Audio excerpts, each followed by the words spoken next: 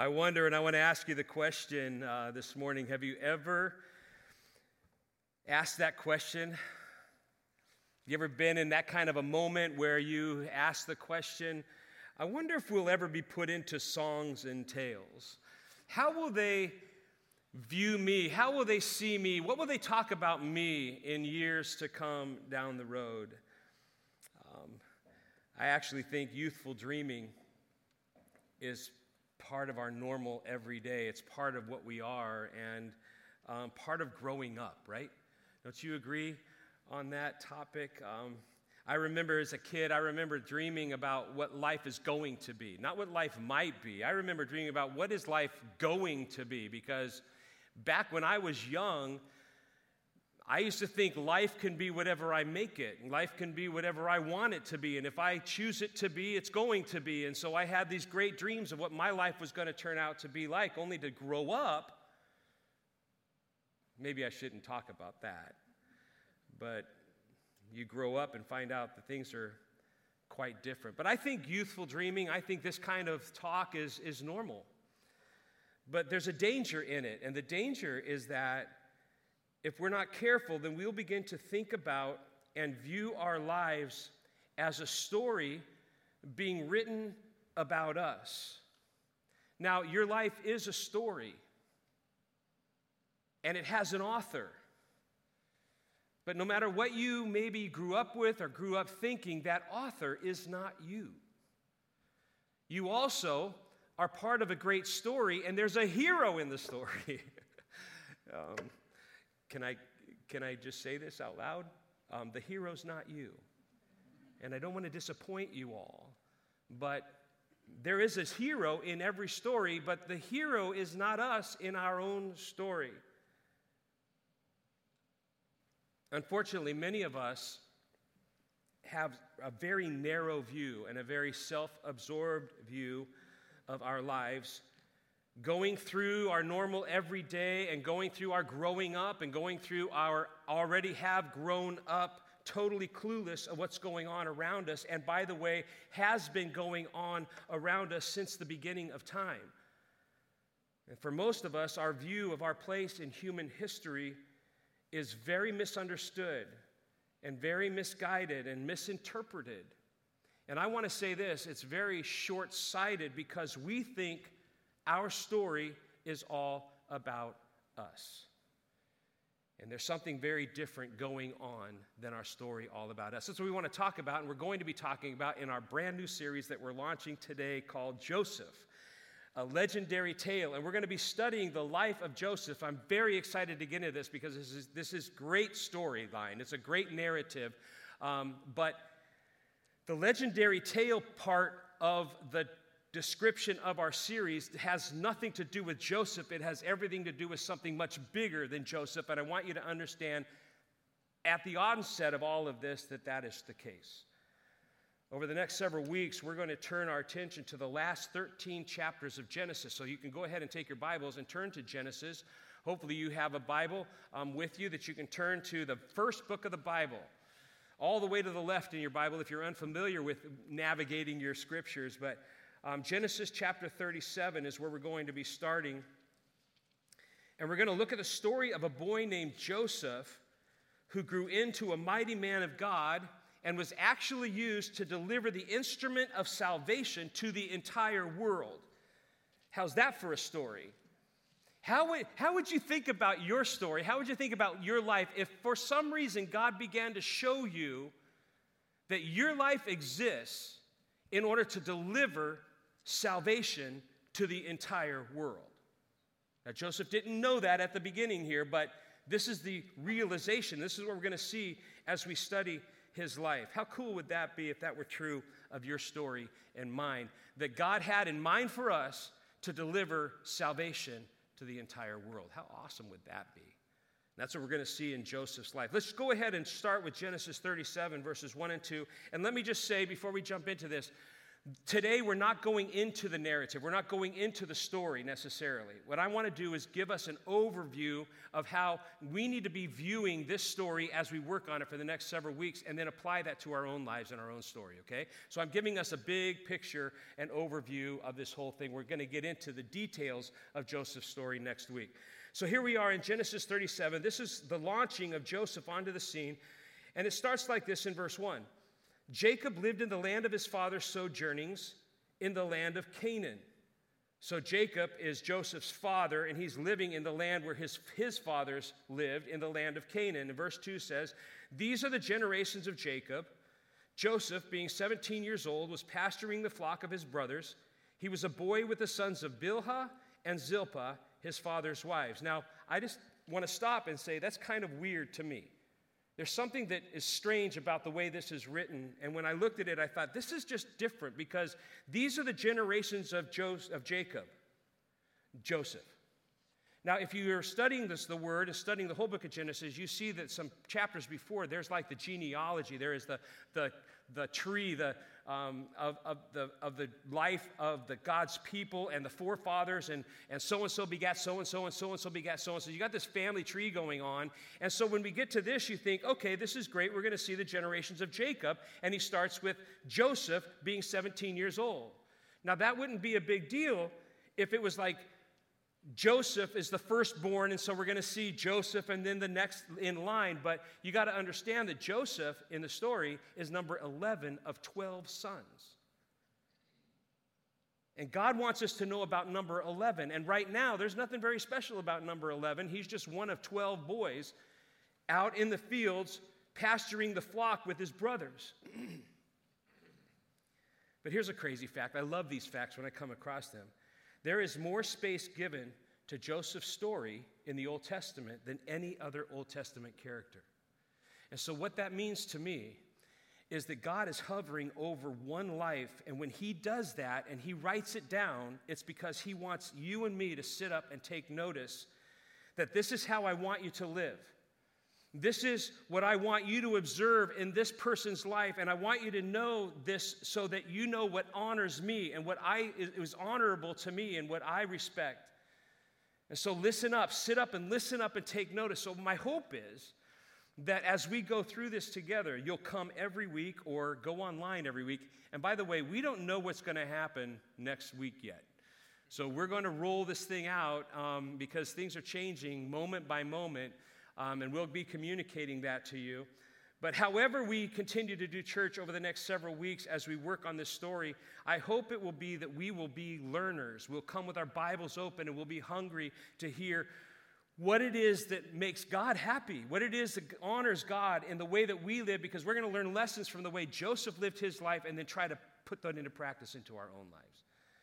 So hopefully you'll be into that with us. But I want to draw your attention to two verses that deal with this.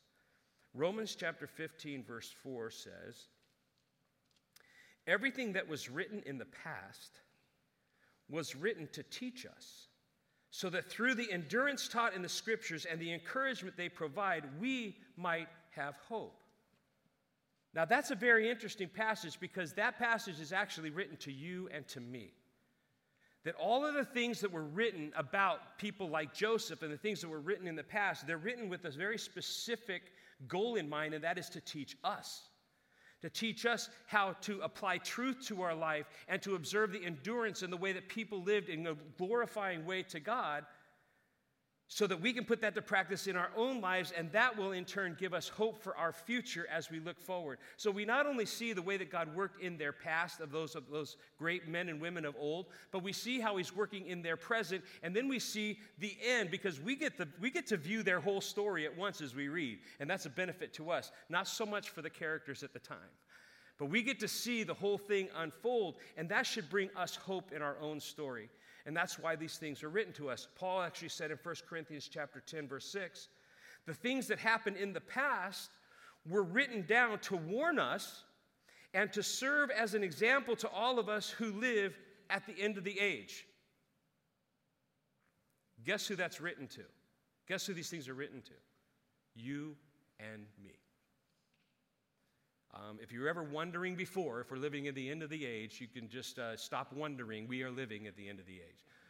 We are in a time where these things are so vitally important for us to apply to our lives and learn from, and it will actually give us hope. In fact, one pastor wrote this, Pastor Clarence McCartney, in his book, Preaching Without Notes, he wrote this: "The Bible is the supreme book on human personality from Adam in Genesis to Satan in the Apocalypse. Its portraits are unforgettable. How fearful and wonderful are man's terrible and glorious capacities and possibilities. It is said that every man's life contains sufficient material for a great novel, and that's certainly true of the life of Joseph." And my friends, on the surface, it seems that we're going to study Joseph's story. But what we will see is that it's not Joseph's story that we're studying. We will be studying God's grand, legendary tale of the redemption and salvation of all mankind. Joseph pops onto the scene in Genesis 37 to fulfill his role. Verse 2 says, Joseph, being 17 years old, was pasturing the flock with his brothers. Now we know, right? It's obvious that God has been working on Joseph for 17 years. It's not like God just ignored Joseph and then bam, at 17 he pops onto the scene, right? We all agree to that, right? Because God is always working in our lives, but God doesn't tell us anything about what he was doing in his life, except back earlier in earlier chapters that he was born. But we don't know anything about what God was doing in Joseph for 17 years. Now, next week we're going to explore some of that.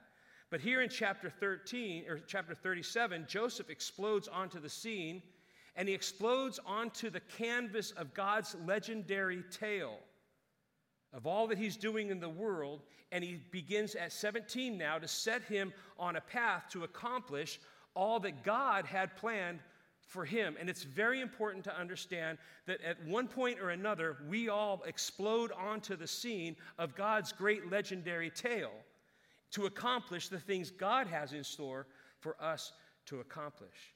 And what we're going to see as we begin and dive into it next week, we're going to see that God plants a vision in Joseph's heart of his future exaltation and how God is going to use Joseph to do great things.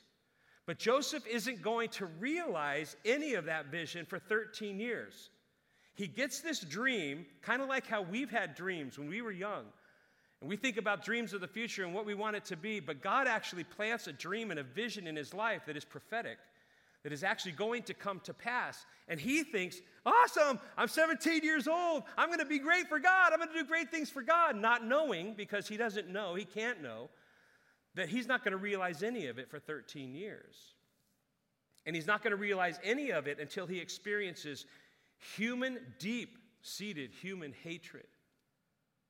He's going to experience mistreatment and abuse at the hands of those that he loves and that he thinks loves him.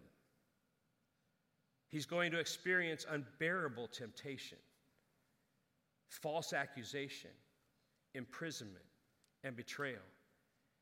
And on top of all that, all of the emotional baggage that comes with all of those kinds of life circumstances. At age 17, God puts him on a path to fulfill a purpose that he had planned for Joseph before he was even born. In fact, the scripture says before the foundation of the world. But Joseph was going to be totally clueless of what was up ahead for him. He just knows he has a dream and it's going to be awesome, but he doesn't even know the path that he's going to have to take. He couldn't know what we only know because we get to read ahead on the story. All that was coming his way and what he would have to endure in order to fulfill the part in God's great and legendary story.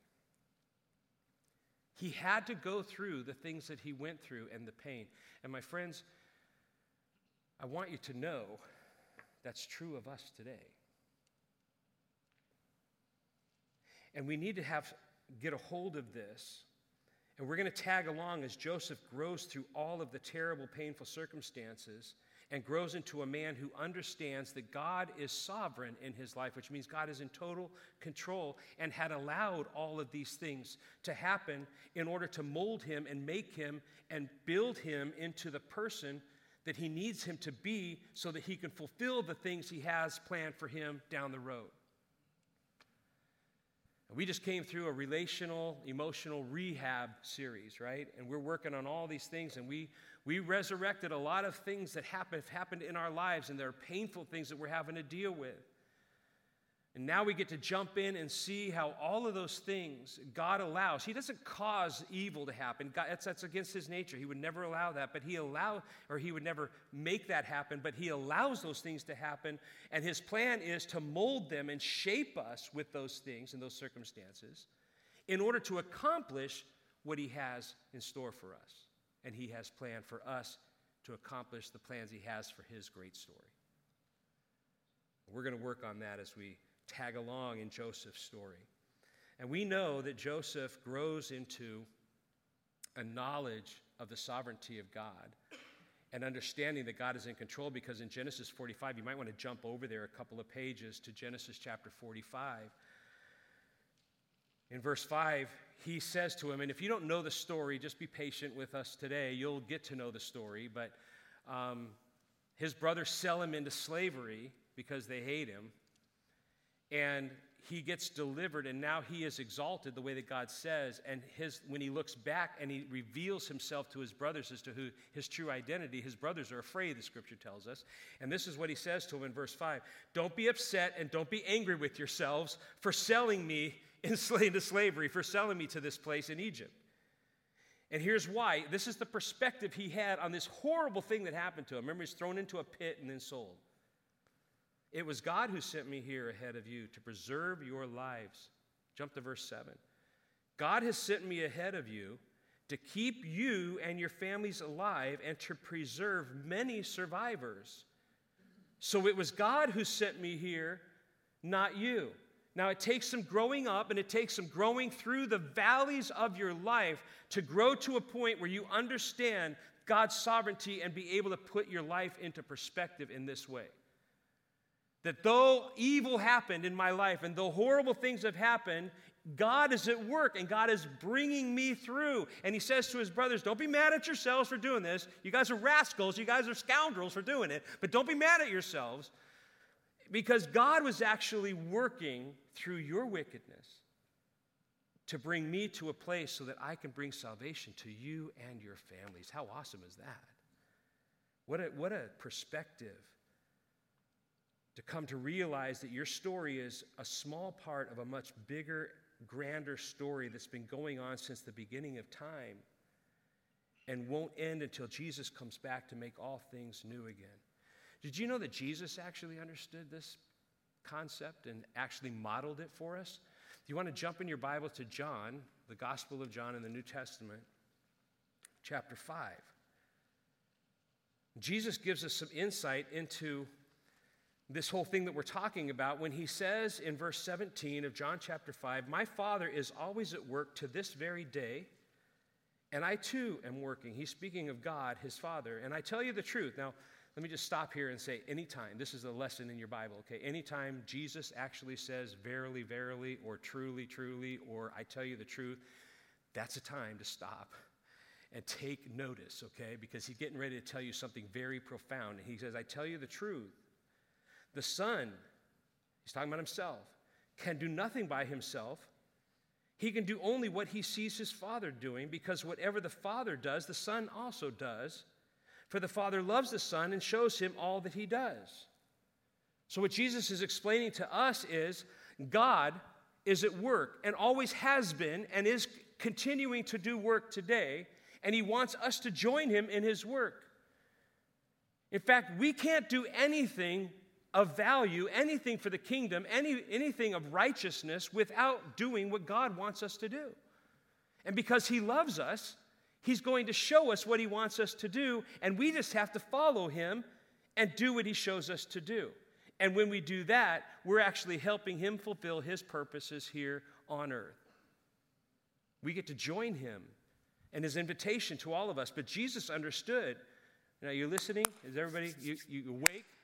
Take that one sip and then be done, because you got to listen to this part. Jesus understood. Okay, let me back up. Jesus is God. You know that, right? The Bible says that Jesus is the Word, and the Word was with God from the beginning, and the Word was God. And so Jesus is God. And there is this thing that we call the Trinity, the Father, the Son, and the Holy Spirit, all co-equal God, but they're a submission to each other. The Son is in submission to the Father, and the Spirit is submission to the Son and the Father.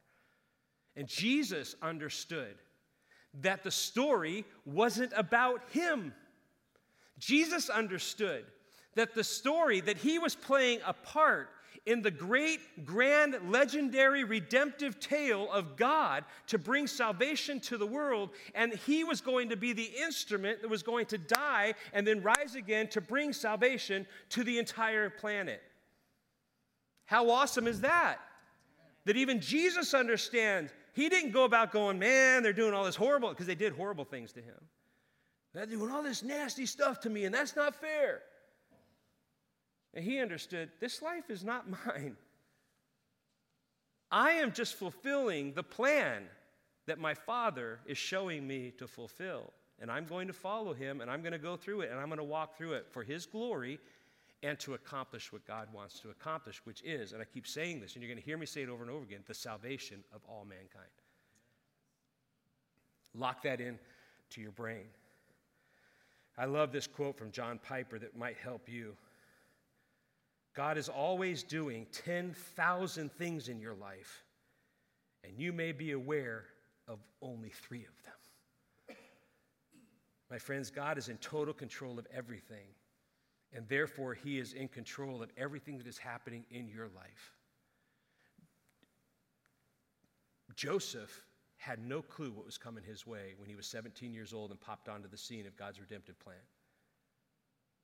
There were 10,000 things, or however many things that there were going on in Joseph's life, that God was doing a work in him, and he was only aware that I'm going to be great someday, and I have this dream that my parents and my brothers are going to bow down to me. He doesn't know what God is up to in his life, and neither do we. Isaiah 46:10 says, everything I plan will come to pass, for I do whatever I wish. By the way, that's God talking, not some guy who wrote that.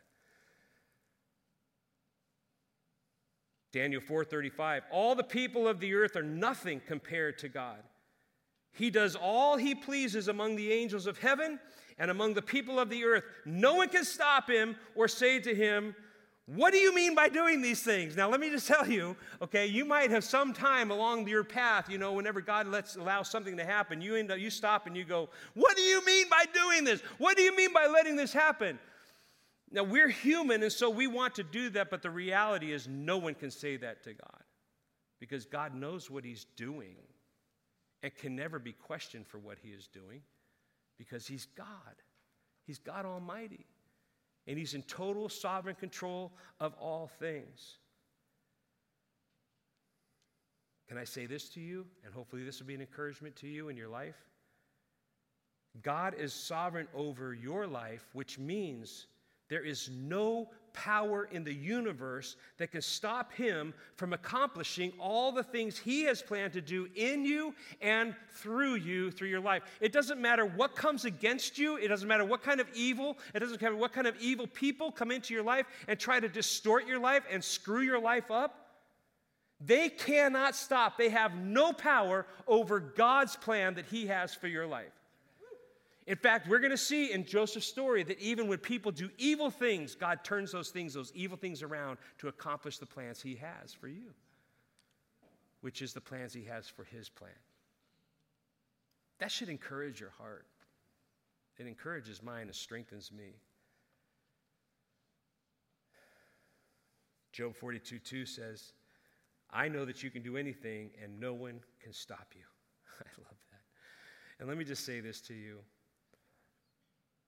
Bill Hybels, pastor in Chicago, is famous for this quote: God has created you on purpose for a purpose.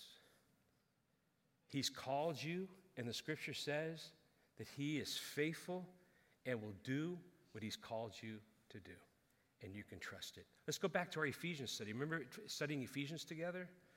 How awesome was it in chapter 1 and chapter 2 that we saw that out of his great love for you, and out of his grace and mercy, he called you out from the world, and he saved you out of your sin and out of darkness, and he enlightened your eyes to see the truth, and then he forgave you of your sin, and he made you his child and adopted you as a son or a daughter so that you might inherit all the riches of his kingdom in Christ Jesus, his son. And then verse 10 of chapter 2, he says, he fashioned you, and you're his workmanship for the works of righteousness that he has planned long ago, well in advance for you to do.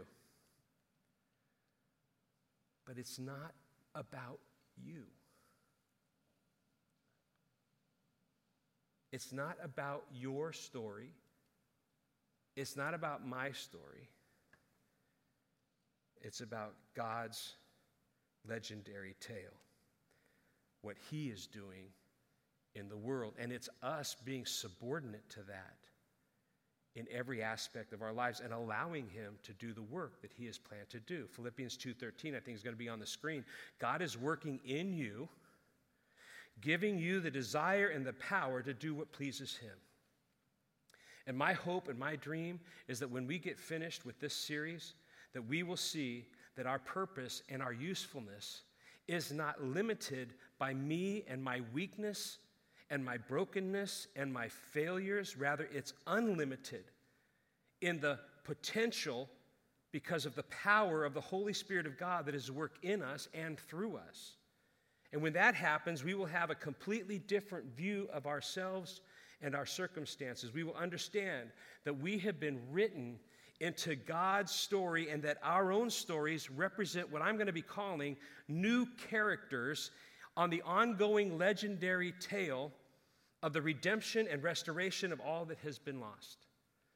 We will be filled not with fear and grief and discouragement when things are going wrong and things are going bad. In fact, when things are going wrong in the world around us, but we're going to be filled with boldness because we possess the Holy Spirit of God and we're his children, and we know that we're living on purpose for a purpose and that we were created on purpose for a purpose. And so we can walk with our heads high in boldness into our jobs and our families and our sphere of influence, knowing that every place I go, everything I do, every step I take propels the story of salvation and the gospel and launches new characters onto the scene of God's redemptive story. Does that make sense? Here's what I mean by that. I can't wait to get this part in the story, but Joseph was just a tool that God used to preserve the line of Jesus. And we always think that the story's about us, and Joseph could have had the thought that the story was about him, and God was going to do great things, right, through him. And God did do great things with him and through him, but it wasn't about him. It was actually about Judah. Because his brother Judah had to survive the famine that was horrible in the land at the time. It was a worldwide famine, and people were dying of starvation. And God actually brought Joseph, at the evil hands of his brothers, by the way, into a position in Egypt to be able to spare the life, he said in Genesis 45:7, God sent me here to keep you and your families alive. And what he meant by that is the line of Judah, by the way, is the line of the seed of the Messiah.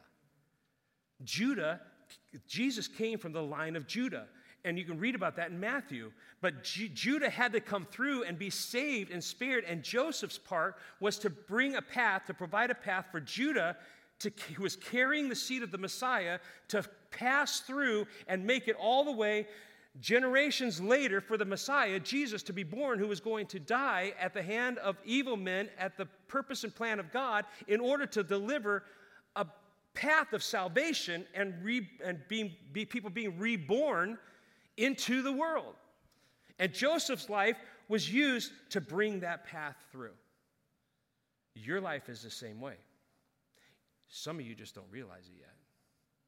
And my hope is that at the end of this, you will see that, because we are here, my friends, to keep people alive. We are here, and we have a relationship with Jesus Christ, and we have a story that God is using, and it's not about us. It's about providing a pathway for people to find salvation in Jesus Christ.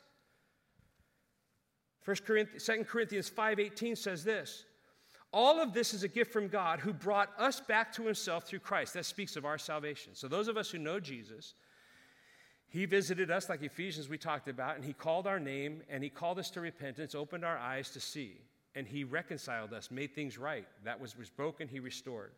And God gave us this task of reconciling people to him.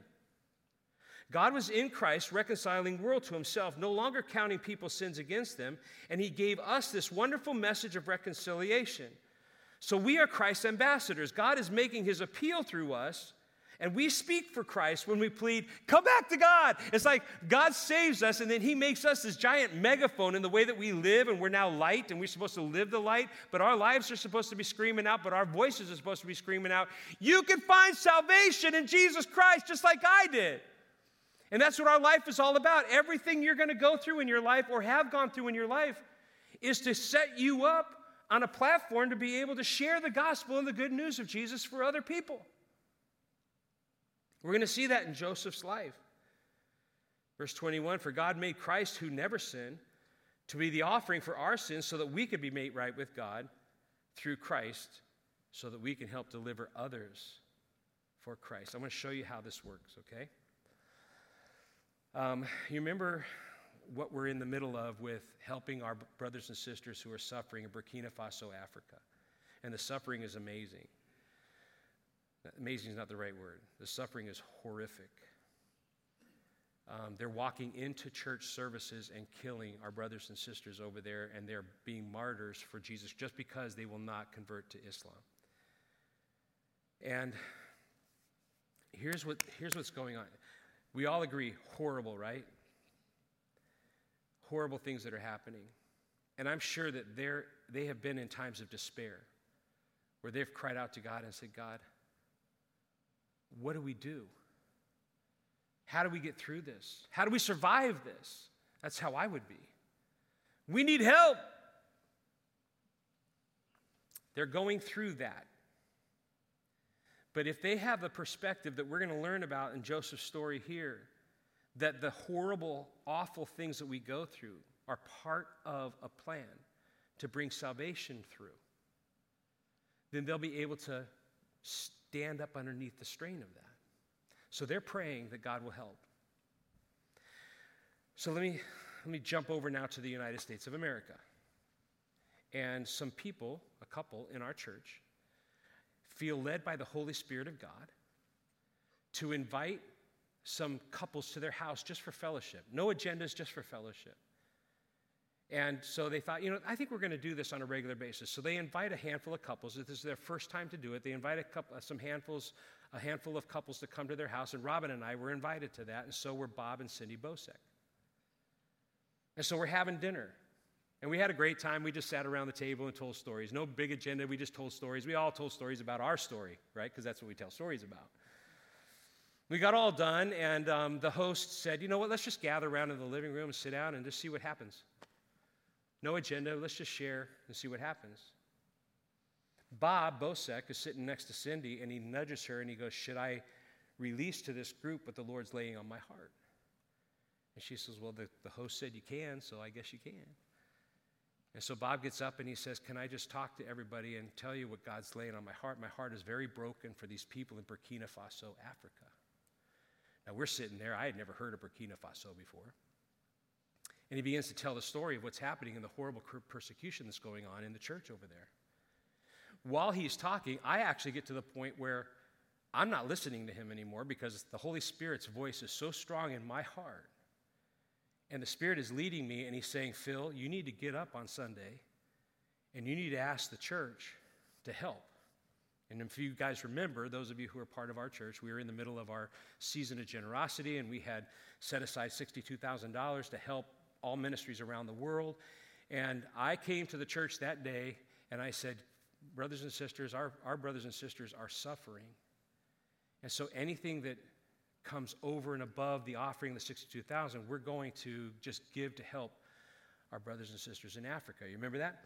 And God lays it on Bob's heart to share it in a meeting.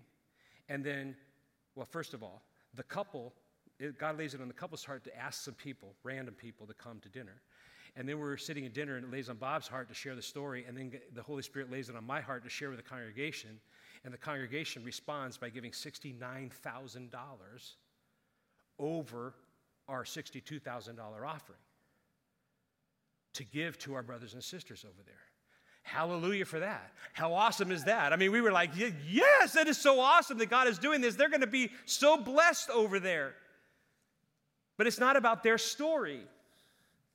And it's not about our story. And we responded to the Holy Spirit of God, and a wonderful thing happened. And so now we have money to put together a package to send over to them, a 40,000-ton, container package to send of them for relief.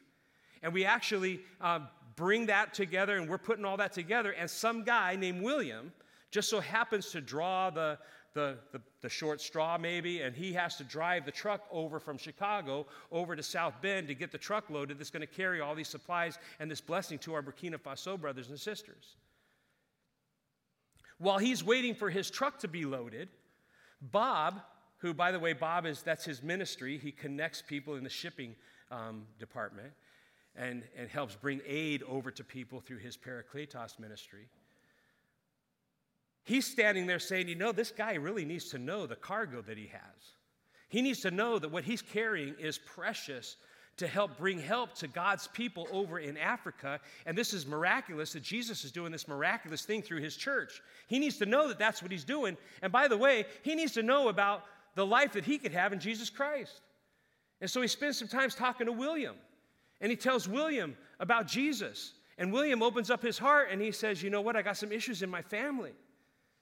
And we need some help in my family. And they exchange addresses and all that kind of thing and exchange phone numbers and all that in hopes that someday they can continue the conversation about Jesus. And then the container gets blocked. Remember, it can't go because the Indians are on the tracks in Canada, and so it can't go, and so it's delayed. And because it's delayed, Bob actually gets reconnected with William, who now, by the way, our container's on the way now. And it's on the ship going over to Africa to bring the relief. But Bob actually gets reconnected with William, and at that reconnection, William gives his heart to Jesus, and he gets saved. Now, I can tell all of you online are just jumping up in your houses and freaking out right now because that is miraculous.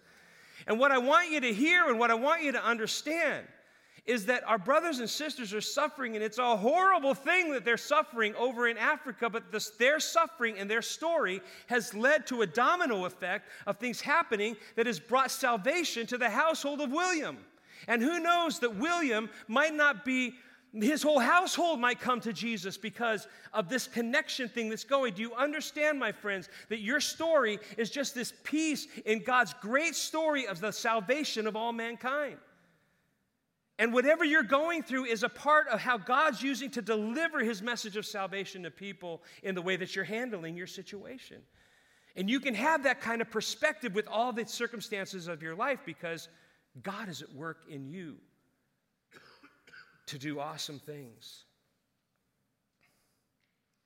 The story of the gospel, as we take it out, is actually, and now William now has exploded onto the scene of God's great legendary tale. And now God is going to use William the way that he has planned. And who knows what that means? We don't know. Let me ask you a question. Any of you know who led D.L. Moody to Jesus Christ? Does anybody know? You know? A janitor led D.L. Moody to Jesus Christ. One of the greatest preachers and pastors of all our time, who founded Moody Bible Institute, who, by the way, for decades has been training men and women to go out and pastor churches and be missionaries, and salvation has come to thousands and thousands of people through the life of D.L. Moody, who a janitor, we don't know his name. Do you know his name? We don't know his name, led him to Jesus Christ. That janitor story existed to bring D.L. Moody through and explode him onto the scene as a new character on the scene of God's legendary tale. Anybody know who led Spurgeon to Christ? Anybody know who led Charles Spurgeon to Christ, the great preacher, the great evangelist, Charles Spurgeon, who thousands and thousands of people have come to Christ through him. Let me ask you this. Anybody know who led Billy Graham to Jesus Christ? It's silent. Think about the person whose story was put together to deliver salvation to the life of Billy Graham, who tens, hundreds of thousands of people have given their heart to Jesus through the ministry of Billy Graham. Want to hear something else crazy? This is New Testament. Let's forget the present time. Let's talk about New Testament. You know Simon? Remember Simon, who Jesus later named Peter? Did you know that Jesus didn't go tap Simon on the shoulder? How did Simon come to Jesus? His brother brought him. Andrew, his brother, went and said, you got to come see this Jesus guy. Just come and see all the things that he's about and all the things that he's doing. And bam, salvation through Andrew's life is brought into Simon's life, who Jesus later names Peter, who is the foundation of the church, and starts to build the church. And thousands of people at one time come to Jesus through the preaching of Peter. What more do you know about Andrew other than Andrew brought Simon? There's not a whole lot about Andrew's life. But the purpose that God had for Andrew was to deliver Simon Peter onto the scene of God's redemptive story to bring salvation to thousands. My friends, do you understand your place? Do you understand that you're part of this great story?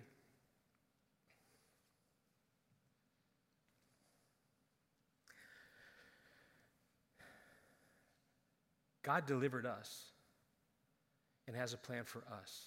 This is the simple truth: to deliver salvation to others.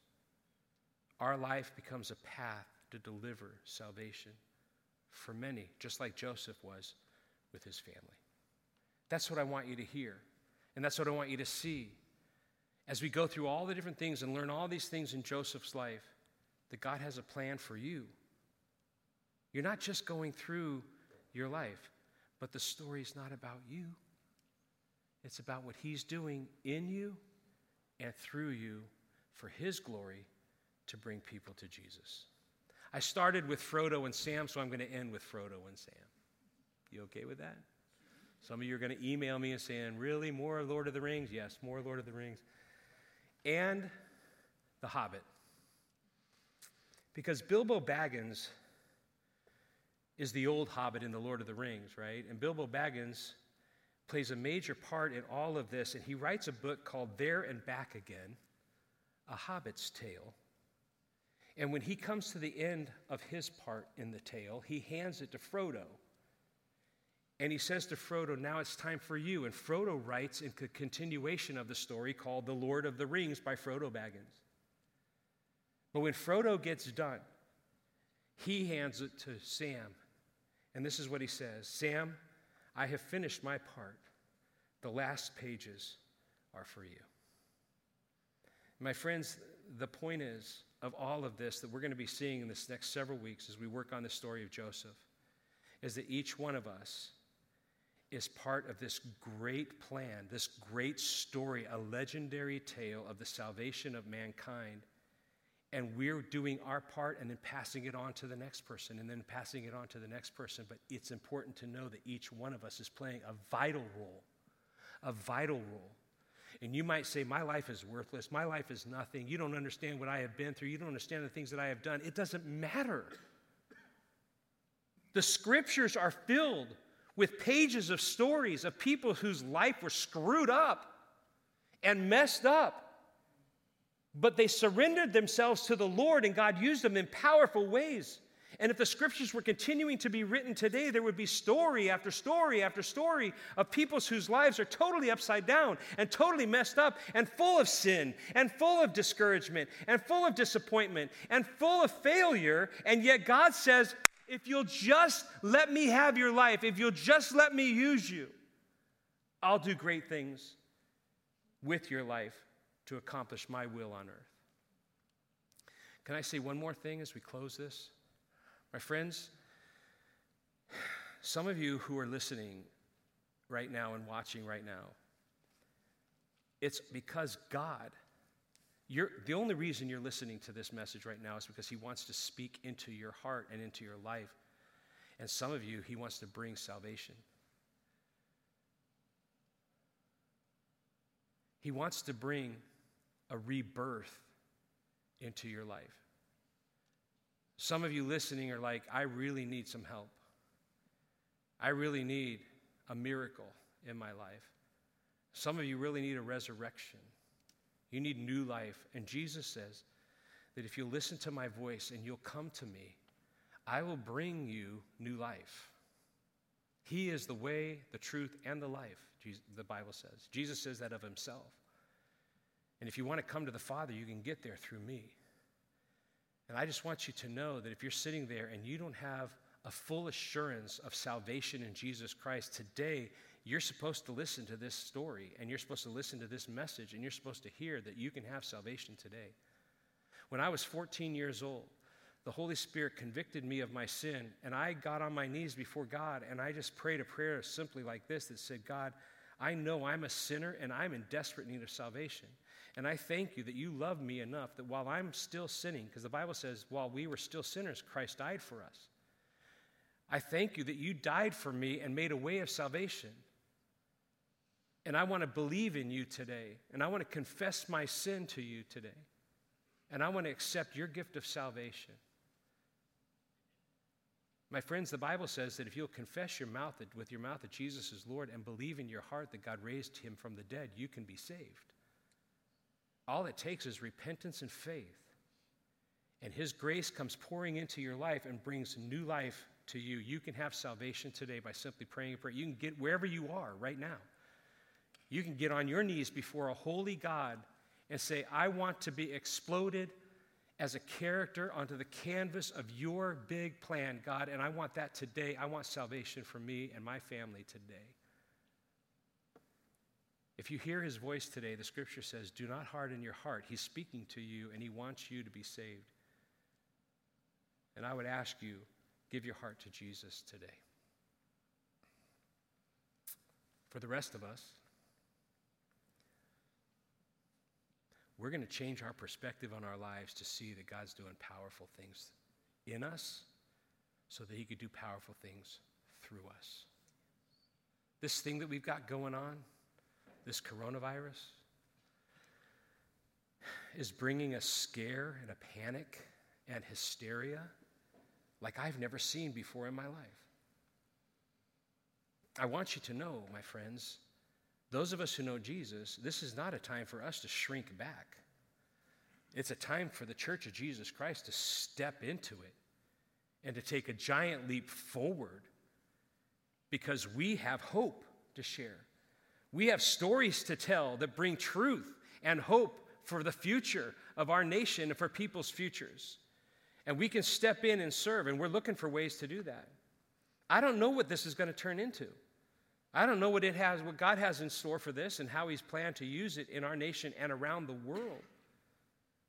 We've been talking to our missionaries. We've got missionaries all over the world. We've got missionaries in Italy that are stuck. They can't get out of Italy. They can't come home if they want to. And we're talking to them and saying, realize this is an opportunity for you, for the Church of Jesus Christ to step up and bring hope. I want you to ask God to give you, the Holy Spirit to give you some ideas for the way the church can rise up and be a help. I want you to think about how you can be a help. You've got neighbors, you've got relatives, you've got elderly in your neighborhood that you work with that you can help. Now's the time to step into it and step up and help people. I want you to know that as a church, we're going to be looking to the elderly in our church because it's not wise for them to be out and about and doing things. We're going to try to help. How can we provide groceries for them? How can we take care of them? And we're going to be looking into that. I know Lifeline is doing some awesome things. The schools are closing, and there are kids in Elkhart all over the area that rely on school to eat. And so we're going to be jumping in with Lifeline and helping. I guess Lifeline, I think, is coming to our church Tuesday in order to make a big meal. And if you want to get involved in that, you just need to call the church and let us know. We're going to be open, by the way, all week long. So whatever needs you have, you can just call in. If you've got ideas about how we can help in the community, if you're connected somehow and the Holy Spirit lays it on your heart, call it in, and let's see what we can do in order to bring help and hope to our world in the middle of this crisis. It is definitely a crisis. But let's see it as an opportunity, because we're part, and we play a little part between the eternities of God's eternal plan for mankind. How awesome is that? Let's pray together. Father, we love you and we thank you for your sovereign control and hand in our lives, and we just want to surrender that to you. We want to give that to you and tell you that we are yours, and we want to be like Jesus and follow his example, that we will do whatever you call us to do. And we'll step into it with boldness, and we'll step into it with grace, and we'll step into it with strength, knowing that you got it under control and you're going to use it, good or bad, for your glory. I pray that you'll give real strength and wisdom to our leadership. I can't imagine being the president of a nation, or the vice president of a nation, or a governor of a state. Lord, there are some men and women that are in charge. They've been put in places of leadership, and I pray that you'll give them incredible wisdom and strength and boldness as they make decisions for our entire nation and for all those people in governments around the world that are having to deal with this. In some crazy way, this is bringing the whole world together in a time when we're so separated. So I pray that you'll just continue to bind our hearts together. But more than anything, I pray that you will raise the church up, your church up, and that we'll play a massive role to bring help and hope in the midst of this crisis. We pray for those who are sick, that you'll strengthen them and that you'll heal them. We pray for those who are anxious and nervous and panicked, that you'll bring calm to their hearts. Use us to bring that into their lives, we pray. In Jesus' powerful name, amen.